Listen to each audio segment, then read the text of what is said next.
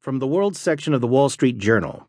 Terrorist suspects in Europe got welfare benefits while plotting attacks. By Maremont and Valentina.